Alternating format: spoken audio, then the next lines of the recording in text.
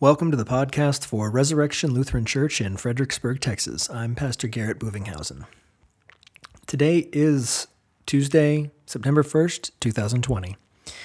We had our weekly Bible study this week, but hasn't been so weekly for the past couple weeks because we took a little bit of a hiatus. We were expecting our child to be born. We didn't know exactly what the sex was going to be until she was born. So we have a little girl, Charlotte Jane Buvinghausen, who we baptized this last Sunday. So everything has been going very well. We were extremely blessed, but that's the reason why we took a little bit of a hiatus from things, why we haven't been doing Bible study as regularly, or you may even, if you're following us on YouTube or whatever, that we haven't been putting our sermons out, one of the pastors here that's retired has been filling in for me, and they haven't been recording things, which is fine. But we're supposed to be, or we're hopefully going to be back on track with some things now that Charlotte is here and that we are rolling along. Hopefully, things might change. Well, for one thing, certain things have changed. Just a bit of an update. We are no longer we're having matins in the mornings, but we will not be putting them out on the podcast. Not a lot of people were listening to them, and honestly, the amount of work that went into it was just not worth the time. So it's just easier for people to show up in person and do it, or just have it as a personal as time for me to really pray and get ready for the day as the pastor. And I apologize for my voice being kind of weak right now. We just got done with Bible study, and it's been a while since I've teached and used my voice in such a way. Anyways, today we got back to our weekly Bible study on Hebrews. We were in chapter 11, the last 8 verses of chapter 11, verses 32 through 40, getting into what we'll be looking at next week, which is chapter 12. So, we spent most of our time catching up a little bit, reviewing certain things that we talked about to lead into this part, because it was just such a short part to really talk about. There's a lot there, but we covered some good ground. It was nice to get back into the teaching role, and I hope that this blesses you and that you learn from it. And if you're in Fredericksburg, please be sure to stop by sometime and join us for Bible study. We would love to have any guests come by. If you live in Fredericksburg and would like to come by, feel free to come by. We're a friendly bunch. We don't bite, and we like seeing new faces and different perspectives, so maybe we can learn a little bit more.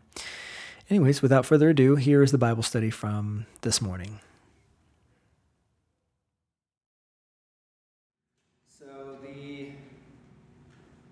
Commemoration today is for Joshua, so that's what the prayer for the day is about. So, the Lord be with you.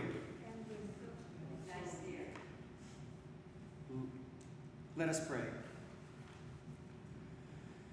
Lord Jesus Christ, your servant Joshua led the children of Israel through the waters of the Jordan River into a land flowing with milk and honey. As our Joshua, lead us, we pray, through the waters of our baptism into the promised land of our eternal home, where you live and reign with the Father and the Holy Spirit, one God, now and forever. Amen. So, yeah. I like that prayer. Do y'all get that? That Jesus is now our new Joshua. In fact, Jesus in the Aramaic, I believe, is actually Yeshua. So he's like the new Joshua who leads his people to the new promised land. So think about that. It's kind of neat. In fact, you see that in Jesus' life. There's a bit of a sidetrack, sorry. But it's kind of neat. A bit of a sidetrack that with Joshua, he was the one who led the people into the promised land, and Jesus, think about it, where when Joseph and Mary fled from Herod, where did they go? They went to Egypt, and then they came back to Nazareth to settle. But then when Jesus began his ministry, where did he begin his ministry at? The Jordan River, being baptized by John the Baptist, which the Jordan River was where Joshua crossed over with the people into the promised land. It's kind of neat, right? Kind of a nice tie-in, nice completion there. Set this right. So where did we leave off from last time on our Bible study? Anybody remember? Chapter 12. Getting close to chapter 12, yeah. I have things underlined here. It ends with 31, chapter 11, 31. Right, that's right. I didn't go back and listen to what we did before, but I have kind of remember a little bit, and I have a bookmark in my commentary here about where we were. But I guess it's a bit of a refresher of what's going on, so we can lead in, because it's been a couple weeks. It's been a good couple weeks, but it's been a couple weeks, and we can benefit from reviewing here a little bit, right? So last time we went from, I think, we got to Abraham, right? And then we got through to the verse 31, but we'll just begin with I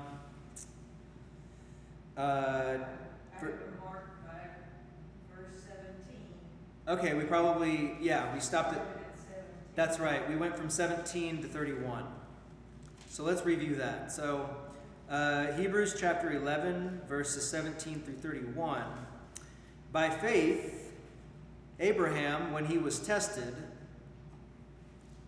offered up Isaac, and he who had received the promises was in the act of offering up his only son, of whom it was said, "Through Isaac shall your offspring be named." He considered that God was able even to raise him from the dead, from which, figuratively speaking, he did receive him back. By faith, Isaac invoked future blessings on Jacob and Esau. By faith, Jacob, when dying, blessed each of the sons of Joseph, bowing in worship over the head of his staff. By faith, Joseph, at the end of his life, made mention of the exodus of the Israelites and gave directions concerning his bones. By faith, Moses, when he was born, was hidden for 3 months by his parents because they saw that the child was beautiful, and they were not afraid of the king's edict. By faith, Moses, when he was grown up, refused to be called the son of Pharaoh's daughter, choosing rather to be mistreated with the people of God than to enjoy the fleeting pleasures of sin. He considered the reproach of Christ greater wealth than the treasures of Egypt, for he was looking to the reward. By faith he left Egypt, not being afraid of the anger of the king, for he endured as seeing him who is invisible. By faith he kept the Passover and sprinkled the blood, so that the destroyer of the firstborn might not touch them. By faith the people crossed the Red Sea as on dry land, but the Egyptians, when they attempted to do the same, were drowned. By faith the walls of Jericho fell down after they had been encircled for 7 days. By faith Rahab the prostitute did not perish with those who were disobedient, because she had given a friendly welcome to the spies. So we stopped there, right? So then we talked about, you said you had some parts that were highlighted, or what did we talk about last time, if you can remember the specifics, or even the general thing we talked about? This whole chapter, right, is all about faith. And what does it do for us to talk about Abraham, Moses, Joshua, even Rahab? What is the point of talking about these people of faith?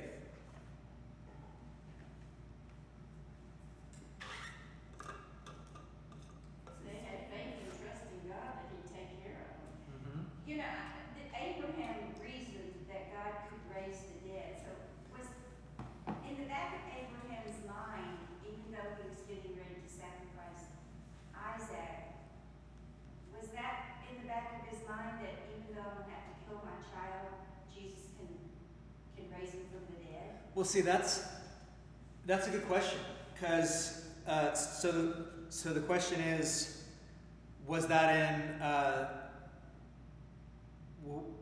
the back of Abraham's mind that even if he followed God's will to sacrifice his son Isaac, that God could raise him from the dead? And, you know, we wouldn't know. I'll just answer it this way. We wouldn't know that for sure unless it was for Hebrews here. Because we hold, and rightly so, that this is the divinely inspired Word of God, and that it is the truth, that we can hold it to be the truth, and trustworthy above all things, right? That whoever wrote this was divinely inspired and knew somehow that was the thinking behind it. That somehow the Holy Spirit revealed this to whoever wrote this to show that even back then, that's what Abraham thought. And that ever since the beginning of God's people with the promise received by Abraham, they believed in a resurrection from the dead. So that's been around for a long time, and that's proof here in Hebrews for sure that was even the thinking during Abraham's time. He reasoned that. He reasoned that God gave him Isaac because Isaac was to be the father of a big nation. And so I think, Abraham in the back of his mind was thinking, okay, I need to obey God, I need to have trust and faith in him, but he could raise Isaac from the dead because he promised that Isaac would be the father of a great nation for the offspring. Yeah. I'm just thinking. I think this brings out the faith. Everything was by faith. Yeah, I'm trying to see here, because you said reasoned, right? Is that the NIV? That's what it says in my Bible. Abraham reasoned. Okay, and is that the NIV? Yes. Okay, yeah. Trying to see if there's anything here about that word, because in that translation it's reasoned. In the English Standard Version it says he considered, right? In the Greek the word is logisomenos, which is, the root word has logos, which is like logic, reason, right? He considered, he believed, or he reasoned, he considered, he thought and knew, he reckoned that this would be the case, right? But yeah, it is a testament to the faith that he trusted God in that these promises that were given to Abraham, that you be the father of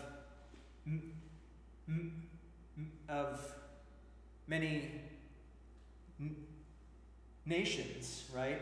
That why would it all end with that? That surely God had something in mind. Surely God had a plan. Surely God would not just let it all end there, because then God would be a liar, right? And he trusted that God was faithful and that God's promises were sure, and said, I don't really understand, but I'm going to continue on. Doesn't make sense to me. In fact, it probably pained him tremendously to do that. His only son that he had in his old age, right? As a miracle, now God wants him to be sacrificed. But it's kind of interesting, he considered that God was able even to raise him from the dead, from which, figuratively speaking, he did receive him back. Because Isaac was as good as dead, right? And it's not that it was only, it wasn't that it was just God's will and Abraham forced his son to go through with it, right? Abraham was old. He was an old man by this time. Isaac was a young man and strong enough to resist his father. He didn't have to go along with it if he didn't really want to. But that is a picture of Christ, right? And the relationship of Christ as God the Son in relation to God the Father. That their will is the same will. That you see this picture here with Abraham and Isaac, that Isaac goes along with what his father was doing. His will was the same as his father's will, because he trusted in God. And it's really funny to hear these things about how it's like, well, after this, it's just kind of like, Dad, what was that all about? Sort of thing. Or someone even I heard that afterwards you don't see anything really, after that instance between Abraham and Isaac, you can interpret some sort of distance between the two of them, because that was just such a thing where their relationship was tested, and that Isaac clung more to Sarah after that instead of Abraham. I don't think there's any real reason to believe that. I think that if anything, their relationship was probably stronger because of what they experienced together in that moment, where the angel comes and stays his hand before he kills Isaac, and then gives them a ram to sacrifice instead as a substitution, right?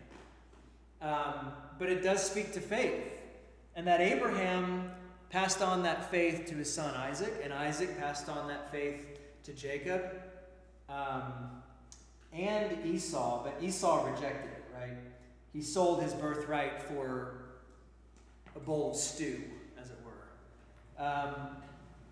Then Joseph, at the end of his life, made mention of the exodus of the Israelites and gave directions concerning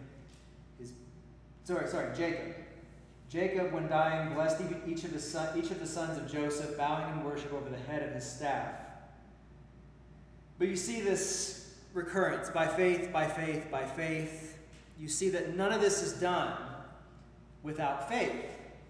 And it behooves us to remember constantly what it means to have faith. Because I think even, especially nowadays, in American Christianity, there's this confusion about what faith is, right? That faith is, it has to do with our free will, right? That a lot of people think, I have the free will to choose or reject.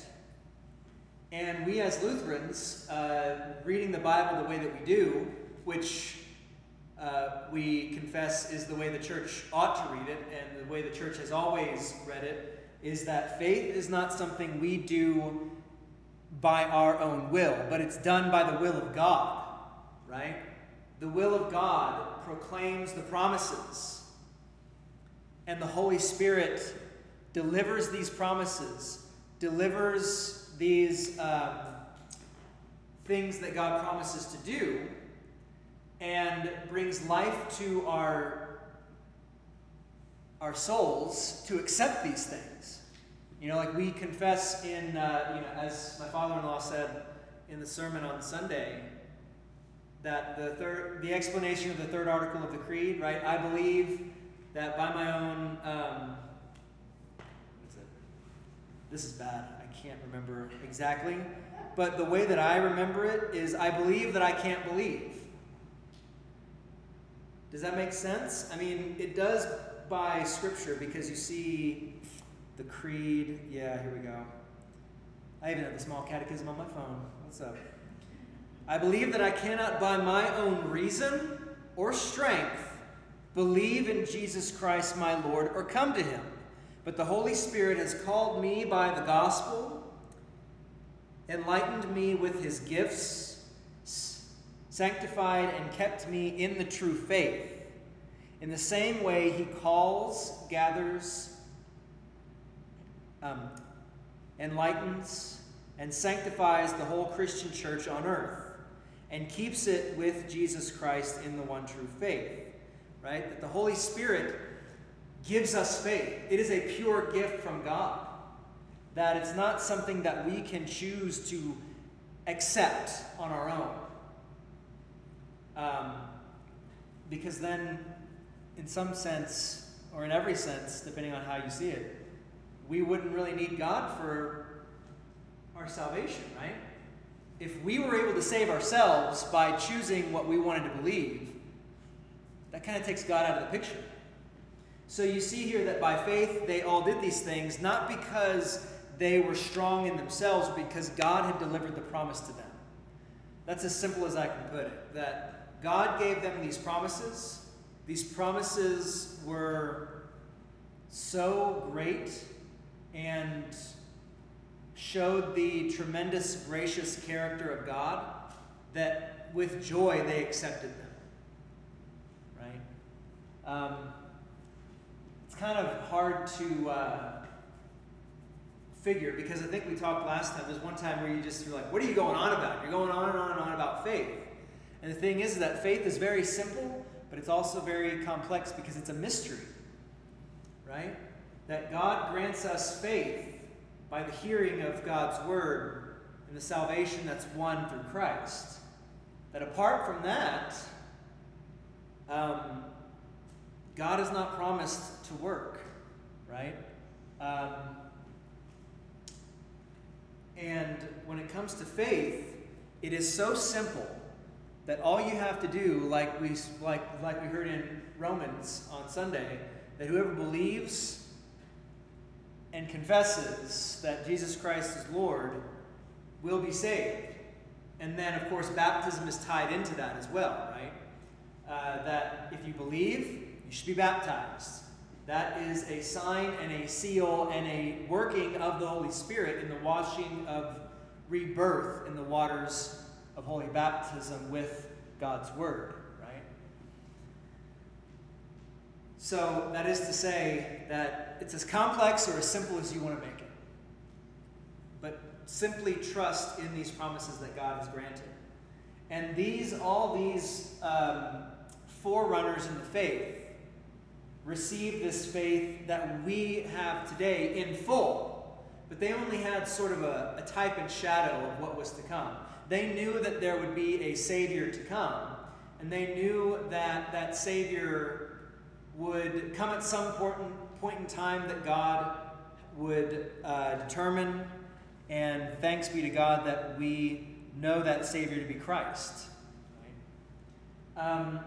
So we go on from here and we see at the time they received all of this stuff, like I said, as a foreshadowing. They saw these bits and pieces that were kind of coming together. But now, through the lens of Jesus, when we look back at these things, we can see everything very clearly as to what they were pointing to. Remember that diagram that I would always show where, in fact, I use the cross here, where you see that if history is put on a line, right? You have creation over here, and you go on with Adam and Eve, Cain and Abel, all the way through all the patriarchs, Abraham, Isaac, and Jacob, the judges, the kings, all the stuff like that, leading all the way to Jesus and the cross. That from the beginning of time with Adam and Eve, they were looking forward to the promise to be fulfilled, that the seed of the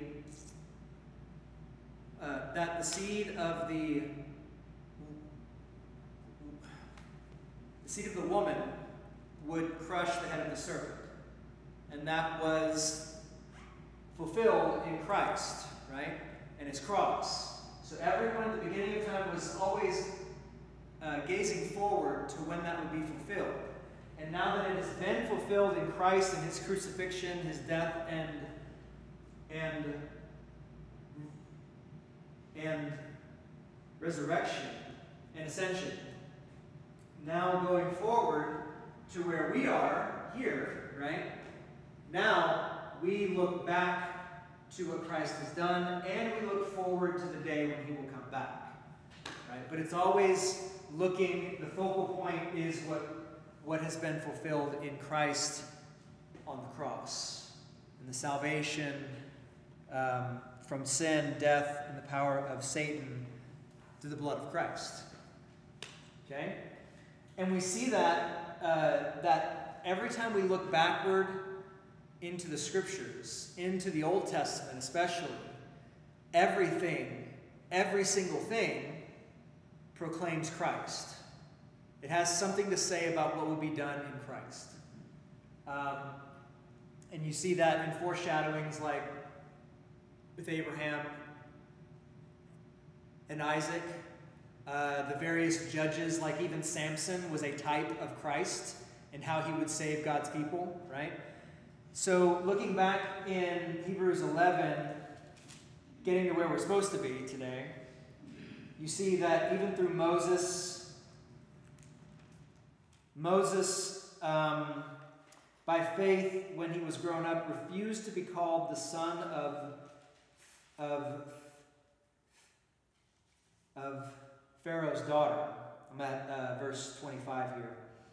Choosing rather to be mistreated with the people of God than to enjoy the fleeting pleasures of sin.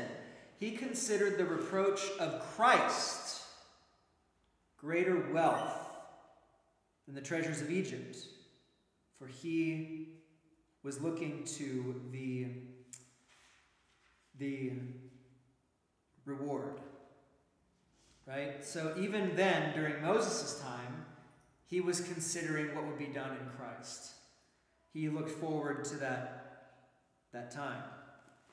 And then you see here, he left Egypt, not being afraid of the anger of the king, for he endured as seeing him who is invisible. By faith he kept the Passover and sprinkled the blood, so that the destroyer of the firstborn might not touch them. And I'm trying to think. In that Passover meal, we even see Christ, right? Because what was the... By faith he kept the Passover and sprinkled the blood. The blood of what? Lamb. The blood of a lamb. And it was over what? The The doorpost, right? It was a covering of the household that showed protection from God so that they would not see death. And in the same way, we are covered by the blood of Christ, now in holy baptism, as a promise of salvation from death as well. It's all foreshadowing what Christ would do. By faith... That's interesting, too, about Moses.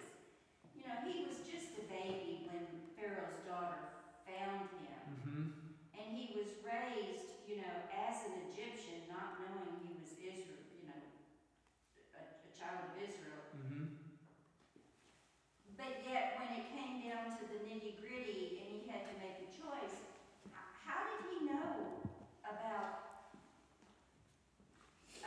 what the Israelites believed? I mean, he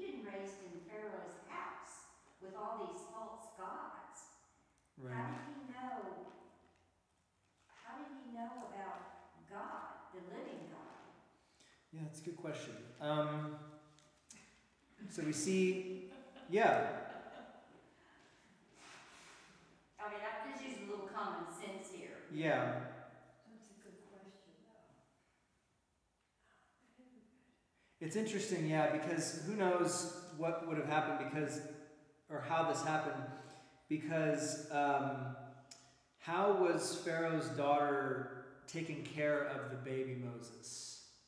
And if we look in Exodus chapter 2, we see that when she found the child, they found the basket, right, among the reeds, and she sent her servant, and she took it, and she opened it, and she saw the child, and behold, the baby was crying. She took pity on him and said, "This is one of the Hebrews' children."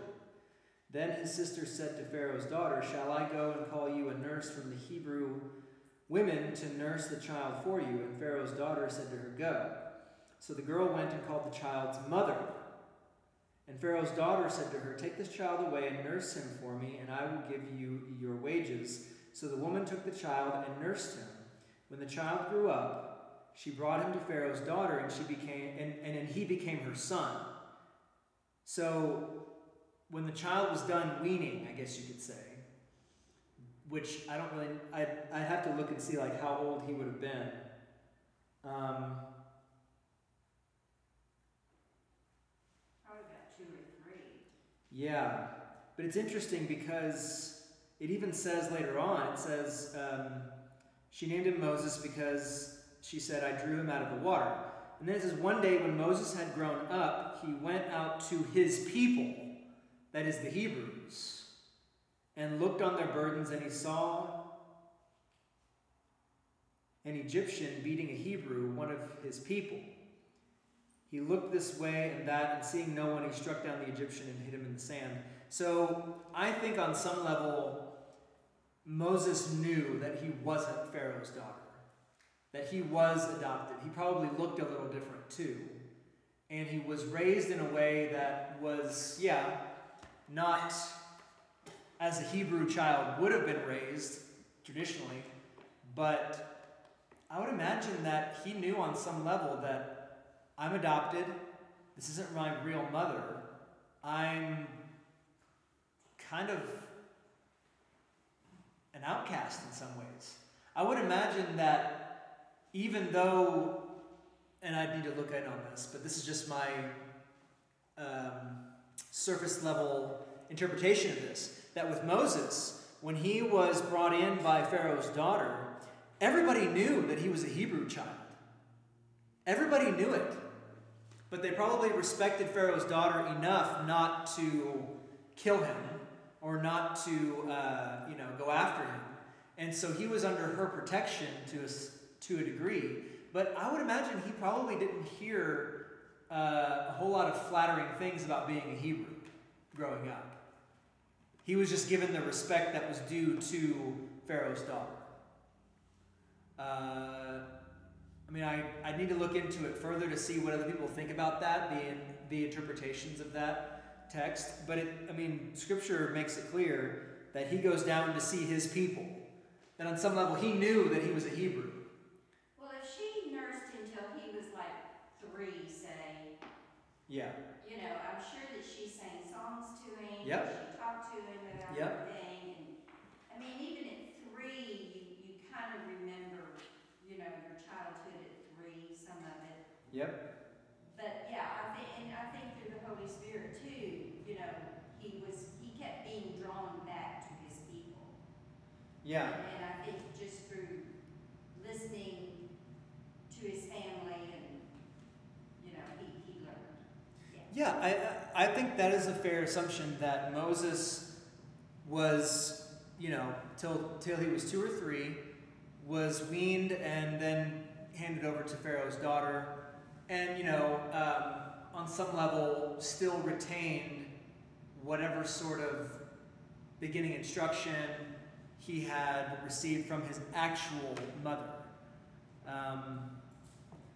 Somehow the Lord's hand was on him to ensure that he still knew who his people were and what that means. And so that when it came time for him to be called by God to do what he needed to do as his prophet, God still strengthened him. God still took care of him. God called him to do that special task.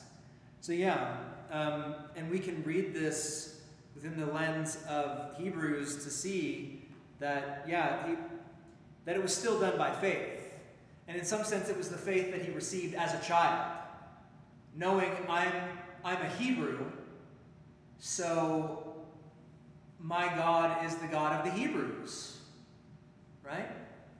And being reminded, I would imagine, on some level too, being reminded that you're a Hebrew over and over and over again, probably by the Egyptian court. They probably might have shunned him from certain things that they did with their gods. Or he probably was more lured to find out about what was going on with the Hebrew God, so that he's just like, well, they call me a Hebrew, I guess I better find out what that means. It's a possibility.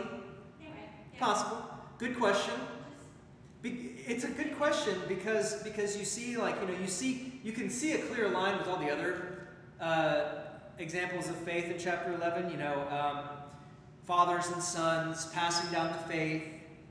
And then you get to Moses, who's kind of an anomaly in that he's not in that household, as it were, with the father teaching what the faith is, with them instilling it in him from a young age, and yet still God calls him to do marvelous things, right? Moses is kind of an anomaly, and he's kind of the exception to the rule, I would say, as far as how people are brought up receive the faith, ideally, receive the faith, and then are brought up in the faith, which ideally is from childhood to adulthood, right? But still, that doesn't mean that people who are adults and never knew their entire lives can't be saved, right? But then we see, by faith, all these things. So let's move on to, because we're not going to spend too much time in this last little bit, but we see it leading all the way through to, by faith, the people crossed the Red Sea as on dry land, but the Egyptians, when they attempted to do the same, were drowned. By faith, the walls of Jericho fell down after they had been encircled for 7 days. By faith, Rahab the prostitute did not perish with those who were disobedient because she had given a friendly welcome to the spies. And there we see this nice transition. So Rahab will forever be known, for better or worse, as the prostitute. Now, does that mean that she stayed a prostitute? No. She repented, and eventually she married a Hebrew, right? And her household that was saved because she had given aid to the spies in Jericho, right? Because her household was saved, and God had promised that they would not be destroyed. Her household was adopted and assumed into the people of Israel. That the Hebrew God became their God. And Rahab, the prostitute of all people, became what? She became a great, an umpteenth great-grandmother of Christ. Isn't that amazing? That in the genealogies that you see of Christ, especially in Matthew, Rahab is one of the matriarchs in the Messianic line. And what was it that brought her into this great Messianic line? Was it because she was such a good person? No, she was a prostitute. By all accounts, she was a horrible person. But what happened? She heard the accounts of the people. She heard the accounts of the Hebrews and how mighty and great their God was. And she had fear of the one true God and received the spies for the Hebrews into her house. And by faith, she was saved, including her household. That they were the only ones spared from the destruction of Jericho, right? And it was all because she heard the promises, she heard how great and mighty God is, and she believed. And she acted in accordance with that faith that was given to her by hearing, right? Pretty amazing stuff. So let's move on to what we really should be. This is all a bunch of review right now, but that's okay. We still got plenty of time. So what we're supposed to be talking about today is the last bit of Hebrews chapter 11. Before we move on, though, just so I'm catching myself here, let me make sure that I'm adding in some things here that might be worth considering.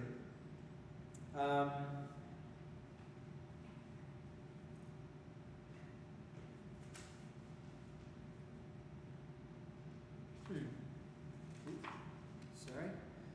Because I like, and I keep saying it, but I like Dr. Kleinig's commentary because he always has this little bit at the end of each section for reception and application on how the church has seen this passage and how even maybe our Lutheran confessions speak to it as well, or even our creeds.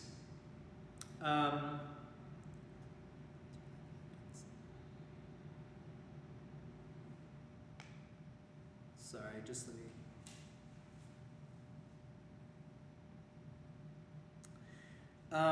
So throughout this whole catalog of the faithful in the Old Testament, we see that this teaches, like this whole catalog from Adam to Abel, to Enoch, going on through to Abraham and Moses and even Rahab. We see that this catalog of the Old Testament faithful teaches about the purpose of faith, right? And by faith, we have access to God's gracious hidden presence and his heavenly gifts, right? That where do we receive these heavenly gifts? For us here today. Where do we receive the heavenly gifts of God? Yeah, where do we receive them? Ideally. At home in bed. At home in bed. At home. It's not really what I'm looking for. The altar. Yeah, the altar, and the Lord's Supper, the font, and holy baptism. This is ideally, there might be an emergency situation, like if Charlotte was in the hospital when she was born and we weren't sure. In fact, that ideally we wanted to have her baptized in church, because bringing the child into church, having her or him, depending on if it was boy or girl, right, having them be received into the body of Christ in a very real, visible way adds a little more credence to that.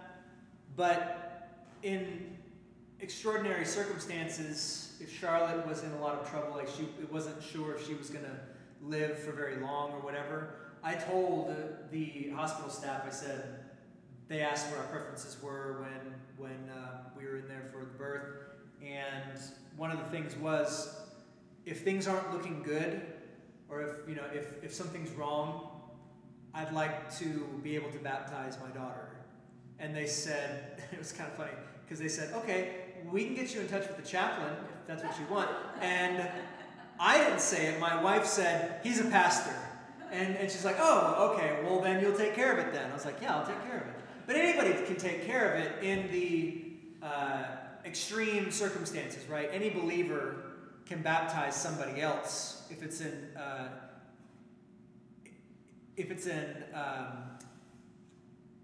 emergency baptism, right?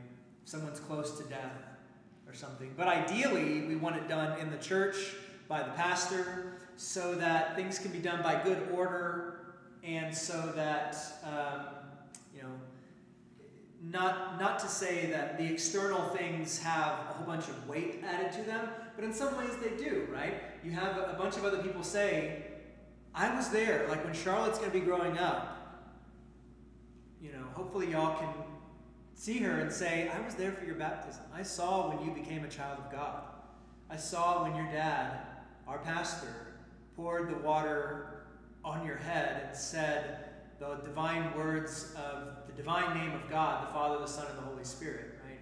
I was there. I saw you become a child of God. It's a beautiful thing, right? Huh?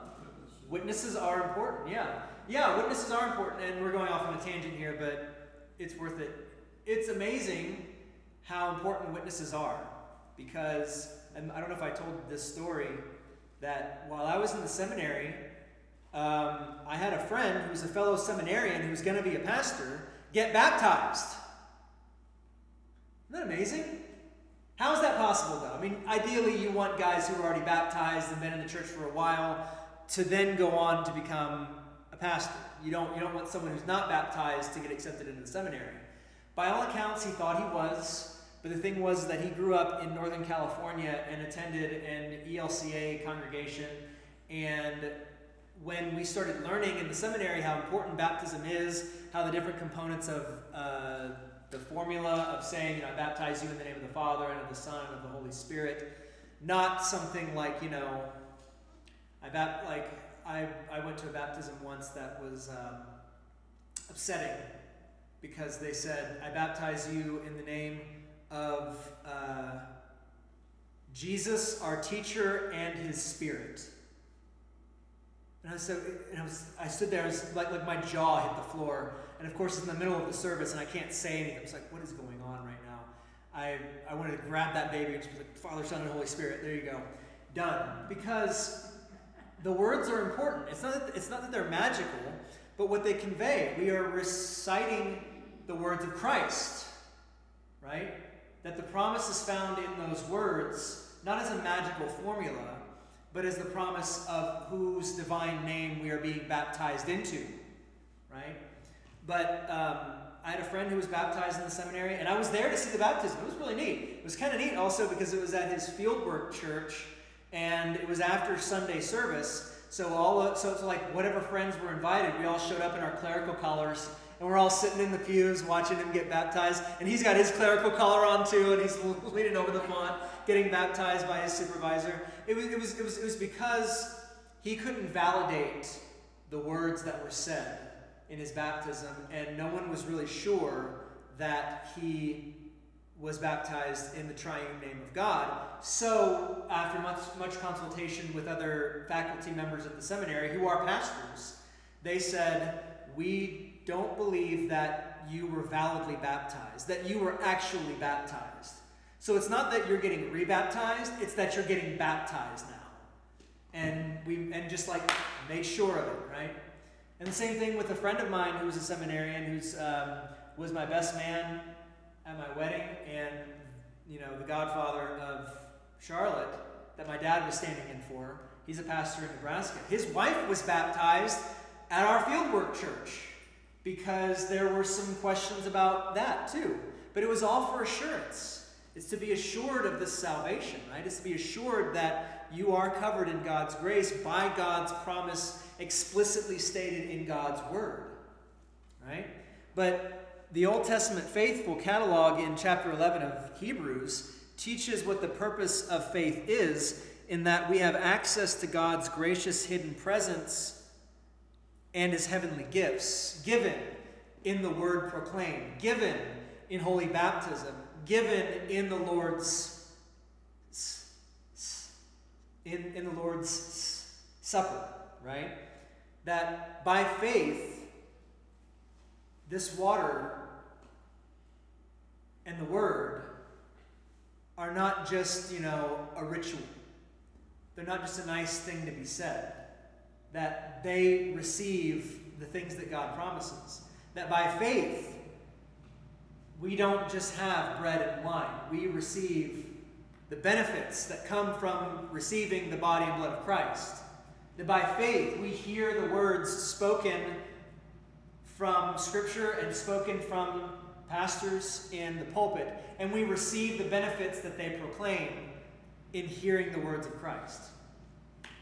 that we are to hear these things and believe them, right, in the divine service. And Kleining says, so in the divine service we can come near to God in faith, confident that he is there for us to find, and that he awards his good gifts to us and to all who draw near to him in Christ. Okay? It's good stuff. All right. Let's keep going. We're barely going to get through this last bit here, but this is all the energy I was I was saving during these last 2 weeks of being away. I'm just getting excited here. So,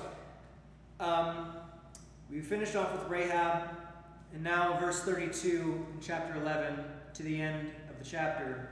And what more shall I say? For time would fail me to tell of Gideon, Barak, Samson, Jephthah, of David and Samuel and the prophets, who through faith conquered kingdoms, enforced justice, obtained promises, stopped the mouths of lions, quenched the power of fire, escaped the edge of the sword, were made strong out of weakness, became mighty in war, put foreign armies to flight.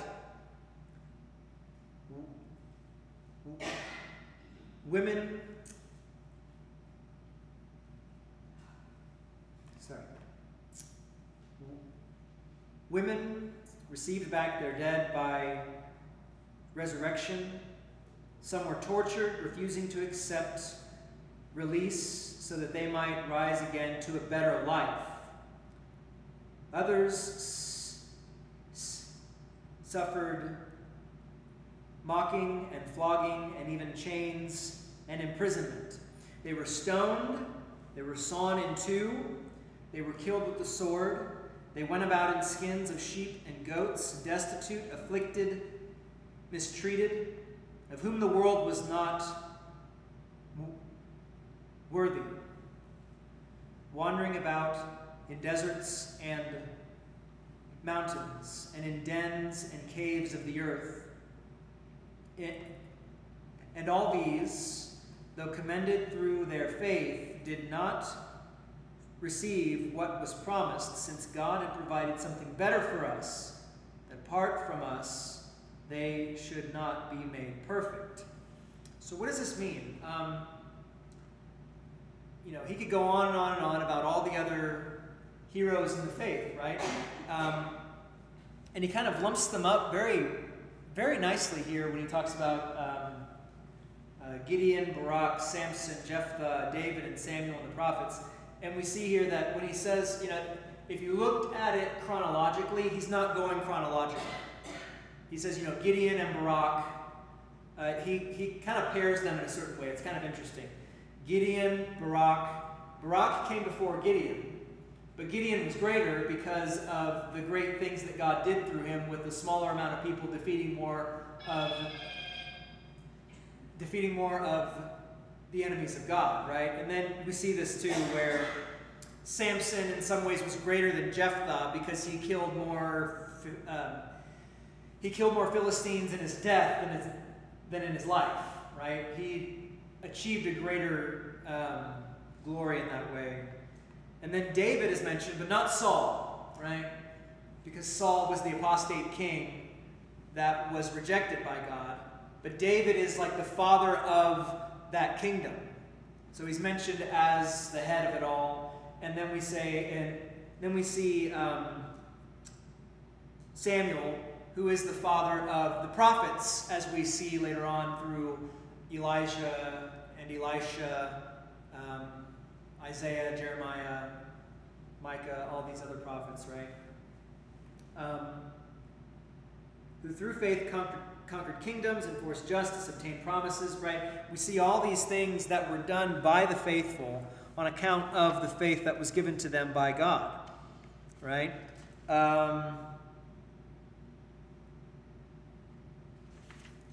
We'll actually get through this pretty quick.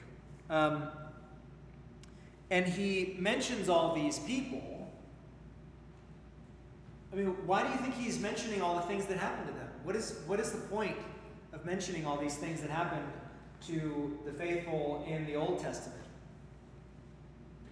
just as a lesson, or what's the point? What do y'all think? Huh? A warning? Can you elaborate on that a little bit?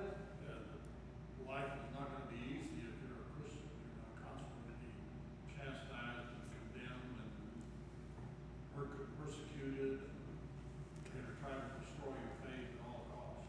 Yeah, that's a good point. I think that's part of it, yeah. That it's a warning that to be part of the faithful, you are not going to have, you're not necessarily going to have a life that's easy or comfortable. Satan will afflict you. Satan will come after you. He will try to make you despair or cause you to be so puffed up with pride that you fall away in that way too. But we see here specifically the persecutions, right? So what's the point of going through all these persecutions? It's definitely a warning, but it's also something, no doubt, that these people in this congregation or whoever might be hearing this sermon read to them would have experienced themselves. They know somebody that went through this, right? They know other people in this new Christian congregation at this time who suffered mocking and flogging and even chains and imprisonment. They were stoned, they were sawn in two, they were killed with the sword, they went about in skins of sheep and goats, destitute, afflicted, mistreated, right? That being a Christian at that point in time especially, you were an outcast. You suffered in more ways than one. That, you hear all these things about, and I, honestly, it's kind of annoying to me because if anybody knows church history, people will say, well, churches need to be in homes because they had house churches back at the beginning. Yeah, they had house churches because they were persecuted. They had to go to the houses because that's all they had. They even went to the catacombs because that's all they had. Because they were persecuted, driven out of the temple, driven out of the synagogues. They would have rather been in the synagogues. In fact, they tried, but they were driven out by the Jews, who were more powerful. Right? So that's kind of my little pet peeve about people who say, the church is more than a building. It's like, yeah, you're right. The church is the people of God. But where they gather also matters too. If we say that it doesn't, it's just not true. What did you just say? Something about driven out by the Jews? Yeah. You brought up a question to me that now it's out of my head, so I guess it wasn't important. That's okay. No, I was just saying that nowadays you hear a lot of people, and for good reason, people have been saying, especially during the pandemic, right? The church is more than a building. So don't feel bad that you can't go to church right now. But honestly, one of my pet peeves is when people kind of get into this sort of bumper sticker theology, where it's just this nice little short saying that doesn't really get to the depth of what's going on, or someone can easily take it out of context, right? Because we understand the church is more than a building.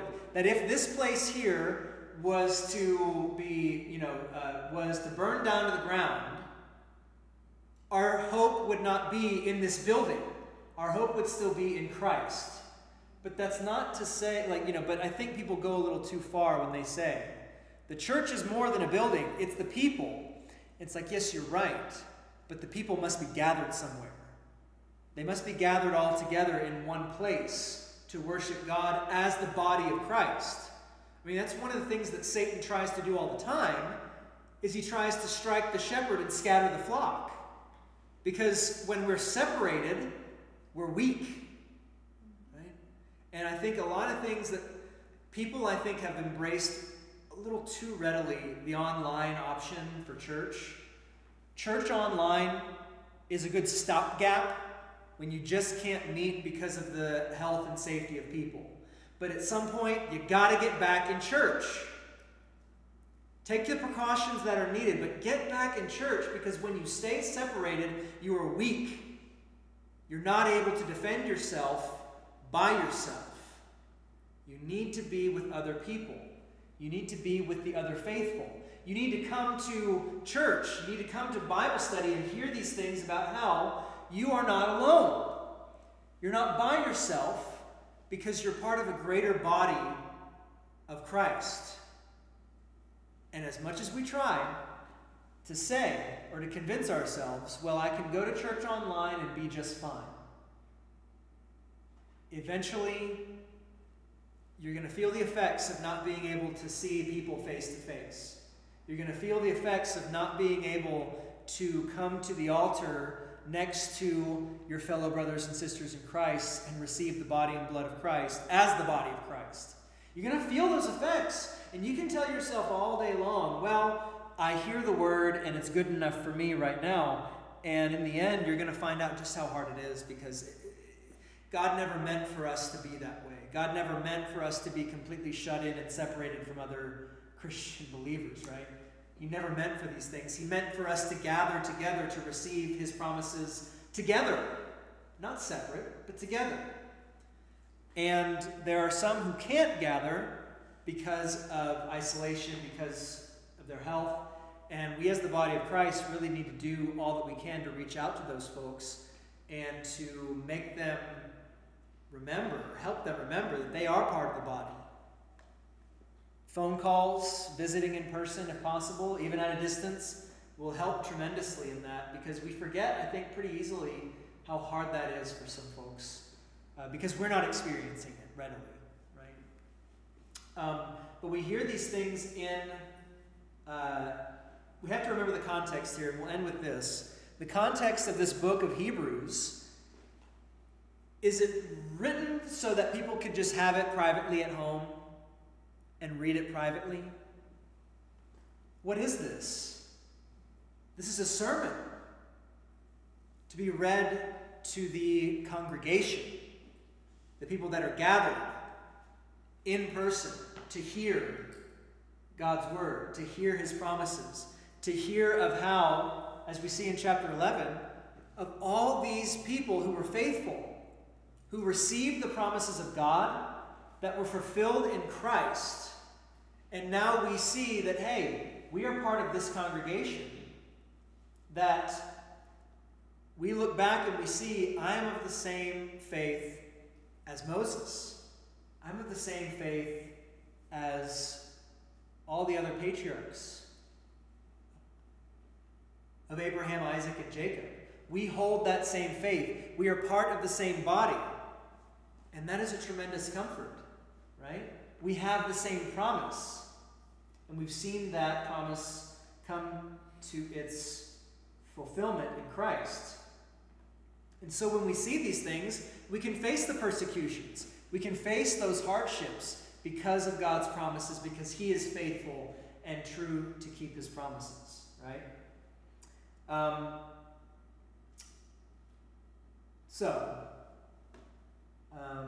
trying to see here. That last verse in verses 39 and 40. It's kind of an interesting thing, right? That what is he getting at? That in all these, that is all the faithful that came before, though commended through their faith, did not receive what was promised. What did they not receive that was promised? They didn't see Christ. They didn't see the promise fulfilled in the Messiah, Jesus Christ. Since God had provided something better for us, here and now in this place, hearing this word, which is that we have Jesus Christ crucified for the forgiveness of our sins. We have that promise. Since God had provided something better for us, that apart from us, they should not be made perfect. In that, you can't separate the Old Testament saints from us today. It's not possible. They held the same promises that we do. We hold the same promises that they did. We just see it clearer because we have Christ. It's a tremendous thing. And sometimes I think people look back at the Old Testament times, and they say, "Oh, that was the golden age. That's something that we should really strive for." You get a lot of Christians who get off the rails saying like, "We should keep the Passover. We should keep Yom Kippur. We should keep all these things that the Hebrews had because that was God's promise." And we rightly, as Christians, ought to say, keep the Passover if you want to, but what's the point? The true Passover lamb is Jesus Christ. Right? The Passover has been completely fulfilled. It was something that was making us look forward to what would be done in Christ. So yeah, keep the Passover if you want, but let's not confuse what's been fulfilled and what's been given to us. Right? That you can't reclaim some of the old glory because the glory's been the same all the way through. In fact, we have it better now because we have Christ. It's a tremendous thing. So, we'll stop there. Stop there. Good stuff. We will continue on next time into chapter 12, which is probably the most famous part of Hebrews. And again, it all has to do with Jesus and what he's done. With that, we'll go ahead and stop because we're way over time, right? We're pretty well over time. That's okay. Let's close with the Lord's Prayer. Our Father, who art in heaven, hallowed be thy name. Thy kingdom come, thy will be done, on earth as it is in heaven. Give us this day our daily bread, and forgive us our trespasses,